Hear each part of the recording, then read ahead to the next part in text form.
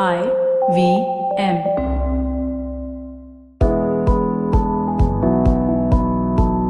Hello and welcome. This is Govind Raj Ethiraj presenting to you the latest segment of Business.Next on Bloomberg Quint.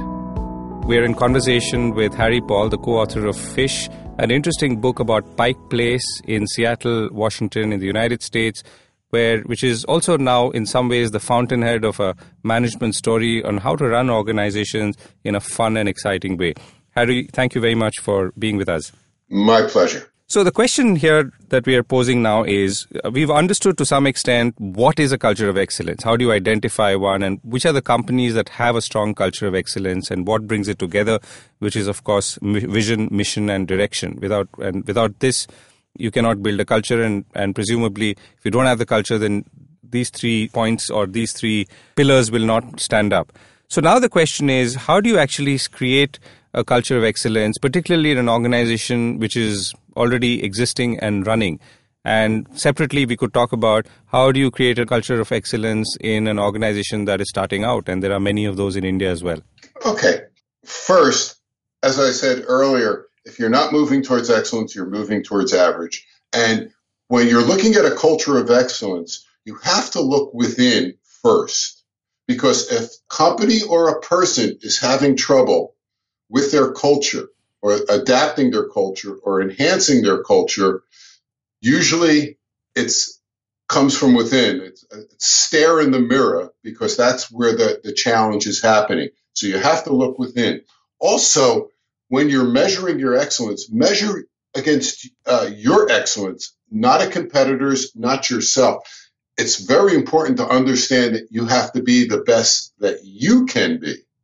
And then know that when you're in a race, this is a race, you're moving towards excellence. There's no second place, because what is second place if you're moving towards excellence? Average, a place you don't want to be. And that we've identified 5 characteristics of a culture of excellence, and all 5 must be present in that culture, because if you miss on one, you're moving away from excellence towards average. And those 5 parts of a culture of excellence are: everyone has to have passion for what they do. They have to understand the importance of what they were doing and the difference it makes. It's really understanding that product behind the product and having that zest for life to want to make a difference. Because if you don't have passion, I think you have indifference, and you're going to wallow in the sludge of negativity. Working with companies in India, as I've done in the past, I've noticed that passion that they've had for what they were doing when I was working with Agrotech or Maruti Suzuki or NASCOM or Brendix in Sri Lanka. They all had that passion for what they were doing and understood how important it is. So that's the first pillar. The second is competency. They had ongoing learning all the time. And competency, very important to remember, is just not about the technical skills. It's about the interpersonal skills, because an organization is a living, breathing entity made up of people. So we have to get along with each other. We have to support each other. If you're not growing constantly, you start to become incompetent. And Ray Kroc, who was the founder of McDonald's, another organization that understood the value of the fish philosophy, he said you're either green and growing or ripe and rotting. And that's kind of something personally that I took to heart, because I've always strived to learn. So that competency is the second point. The third is communication, very important. And communication is made up of 2 parts: speaking and listening. And the thing we don't do enough of is we don't listen. We should listen more than we should be speaking, I believe. Stephen Covey, the personal development and business guru, said, he says, seek first to understand before being understood. That's all about listening. and to make things clear. And remember one thing, a lot of times when people move up the pyramid of management, they hold on to information. Information is not a weapon. Information is meant to share. Share as much of it as possible so people have everything they need to be the best that they can be. The fourth pillar is flexibility. Flexibility is having a plan. We all need plans. But when it's not working, change the plan. That's how you sustain success. Because if you're not flexible, you're inflexible. Have that plan, but be prepared to change when the circumstances dictate. And the fifth pillar is ownership, responsibility. Take ownership for your actions. If you see something that's not right, own it and fix it, whether it's your job or not. You're part of the company. You're part of the window to the world of that company. Take responsibility. Take action. So when you look at those 5 points, when you look from within about what you can do in an organization, you have that passion, you have that zest for life, not wallowing in the sludge. You have the competency, the communication, you don't obfuscate, the flexibility, and have the wherewithal to change, which goes back to competency when you think about it, and taking responsibility. So if you eliminate any one of those, you are moving away from excellence and moving towards average. That's why I say all 5 must be present. That's how you start a culture of excellence in an organization, and that's how you right the ship of a culture in an organization. So whether it's a new organization looking to develop the culture and or an older one, an established firm, those are the 5 pillars. And remember, none of us is as smart as all of us. We all need to be part of the creation and the sustainability of a culture. Any examples that come to mind about companies that have achieved a sort of a smart beginning late in the day? I think one of them would be Apple. Think about the history of Apple. It started out where they brought the personal computer to the world, and then they almost went out of business because they lost their focus. They drove out the person who had the clearest vision, and then they bring him back and they become the most valuable company in the world. And you look at that, and was it culture or was it Steve Jobs? Was it his vision?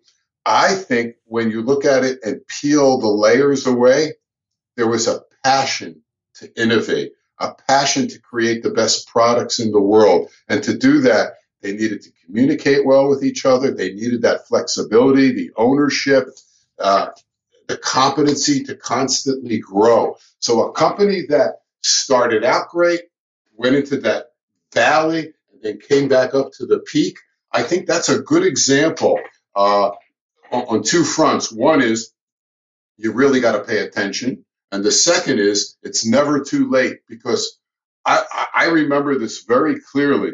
That company was very close to going out of business. And now, let's face it, we all love our iPhones and iPads and everything else. I know I do. So that also seems to suggest that the only way this can be done is if you have a really, I don't know if flamboyant is the right word, but a very dynamic CEO who, comes in with a lot of force and then takes the whole organization along, drills these principles down.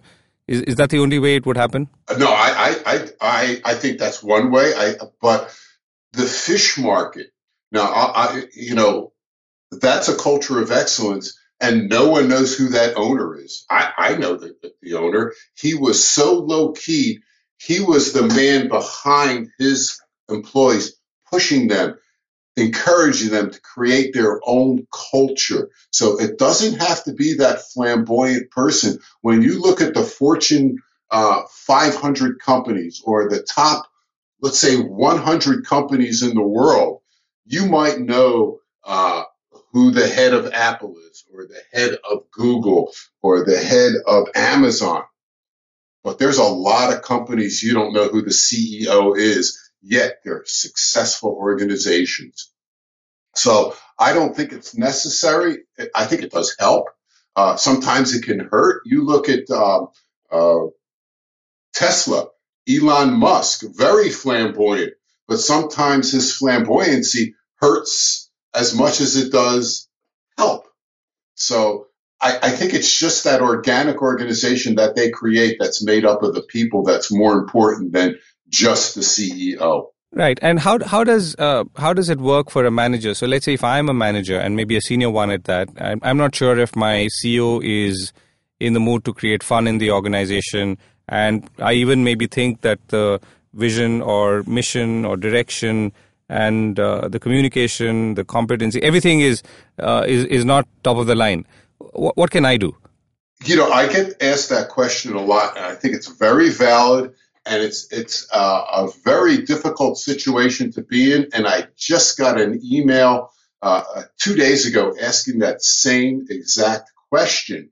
My thought is, and my advice is, be such a good example of living in a culture of excellence, creating your own culture of excellence, that they take notice and say, hey, something's happening here. We got to do things differently. To use the fish market as an example, they were almost out of business. They weren't doing well. Then one of the newer, younger fishmongers said, we got to do something differently, or we're not going to have a job. And they're saying, well, like what? And he goes, why do we act differently? Why do we act like we're world famous? And they didn't know what that was, but they just started to act differently. And things started to change, and business started to change. And the owner, Johnny, took notice and said, hey, wait a minute, I better get on board, because he was that CEO you're talking about. He was your boss that you were talking about. And he was smart enough to step back and say, something's happening here.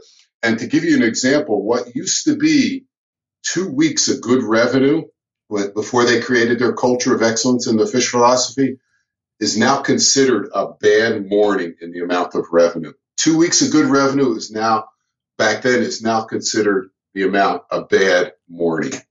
So wise people will step back and hopefully get their ego out of the way. Great question. Right. The nature of work and workplaces is changing for a couple of reasons. One is we've had, even since you've written the book, we've had a very, very accelerated phase of globalization, which has seen companies spread, grow, and in some ways we're seeing a retreat of the same thing. On the other hand, you have artificial intelligence and machine learning and robotics, which is also bringing about a lot of changes and cutting jobs or replacing them. And the third is that people, thanks to good connectivity, are also choosing to work differently. They work from homes, they work on flexible times, and so on, and it's fine. All of this is this detrimental to the efforts of a corporation or a CEO to build a unified culture of excellence, or can that effort even work in the sort of new work environment that we are in today? I think if you asked me this question 20 years ago, I would have said, no, you need to come into the workplace to have that culture. Nowadays, that's just not so. And how do you bring the high touch into high tech? How do you bring people who, what do they call it? Telecommuting. How do you bring them into a virtual organization? Because that's what you're talking about, a virtual organization. And I think it becomes more important than ever that you create that culture of excellence, because whether you work in an organization physically or you telecommute or you're located halfway around the world and working alone from home for this organization, you still need those 5 pillars, don't you? You still need that passion for what you're doing and an understanding of how important it is. You still need to grow your skills and communicate, even more importantly, to communicate well. And the other, flexibility and taking responsibility. Flexibility, hey, I'm away, but how do I make things, how do I draw myself closer to people? How do I draw them closer to me? And taking responsibility for that. So you can see how important those 5 pillars become in that virtual work world that we all live in. There's very few people that don't, and it's going to continue to grow. And you said it so eloquently. What the world looks like in business today. Right. Harry, we're running to the end of our final segment as well. As you look ahead in 2019 and 20, what are the new trends that you see emerging in corporations, in the way they compete or hyper-compete, the role of technology, and how business leaders should be staying abreast of the changes and anticipating change? I think the biggest mistake companies could make today is not investing in their people, to think that they are expendable, to think that they're just a number on some kind of spreadsheet somewhere, that these people in a high-tech world, you need those people to bring in the high touch. So I would say invest in your people, because they're the ones that are going to continue to help grow and to come up with new ideas. Starbucks, one of their most successful drinks is a Frappuccino. It was created by a barista in a Starbucks somewhere, and now it's one of their big sellers. Your people are going to come up with the ideas. You need that creativity. Support them. And remember one thing, if I could leave a phrase with people, what are your people? You want them not to check their brains at the door. You want them to come in and share ideas, because that's how organizations grow. So invest in your people. Right. So last question, Harry. So do you visit Pike Place frequently or even now? And what is the last thing that you saw and liked about the place? I was there a few months ago. I go there at least 2 times a year. The thing that struck me was Johnny, the owner, decided to retire, and his legacy and the fish market culture and what they do was so important. He sold the organization to 3 of the fishmongers and helped finance the sale himself, because it was that important for him to continue that legacy and to make a difference in people's lives. I think that's pretty special myself. Right, and that's a wonderful and warm note to end on. Harry, thank you very much for speaking with us. My pleasure. Don't forget to tune in on BloombergQuint.com or IVM Podcast app for the latest edition of Business.Next podcast every week.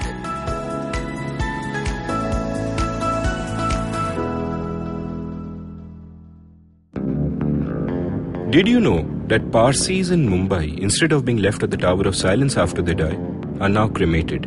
And why? Because a cow fell sick in the early 1990s. Did you know that the smog in Delhi is caused by something that farmers in Punjab do, and that there's no way to stop them? Did you know that there wasn't one gas tragedy in Bhopal, but 3? One of them was seen, but 2 were unseen. Did you know that many well-intentioned government policies hurt the people they're supposed to help? Why was demonetization a bad idea? How should GST have been implemented? Why are all our politicians so corrupt when not all of them are bad people? I'm Amit Verma, and in my weekly podcast, The Seen and the Unseen, I take a shot at answering all these questions and many more. I aim to go beyond the seen and show you the unseen effects of public policy and private action. I speak to experts on economics, political philosophy, cognitive neuroscience, and constitutional law so that their insights can blow not only my mind, but also yours. The Seen and the Unseen releases every Monday. So do check out the archives and follow the show at seenunseen.in. You can also subscribe to The Seen and the Unseen on whatever podcast app you happen to prefer. Do you wish you were smarter? Well, so do we. But the next best thing? We could make you sound smarter. And to help you with this endeavor, we are Simplified, a podcast that attempts to break down the complex world around you with a little knowledge, a lot of poor jokes, and a ton of random trivia. Episodes out every Monday On the IVM Podcast app or wherever you get your podcasts. See ya!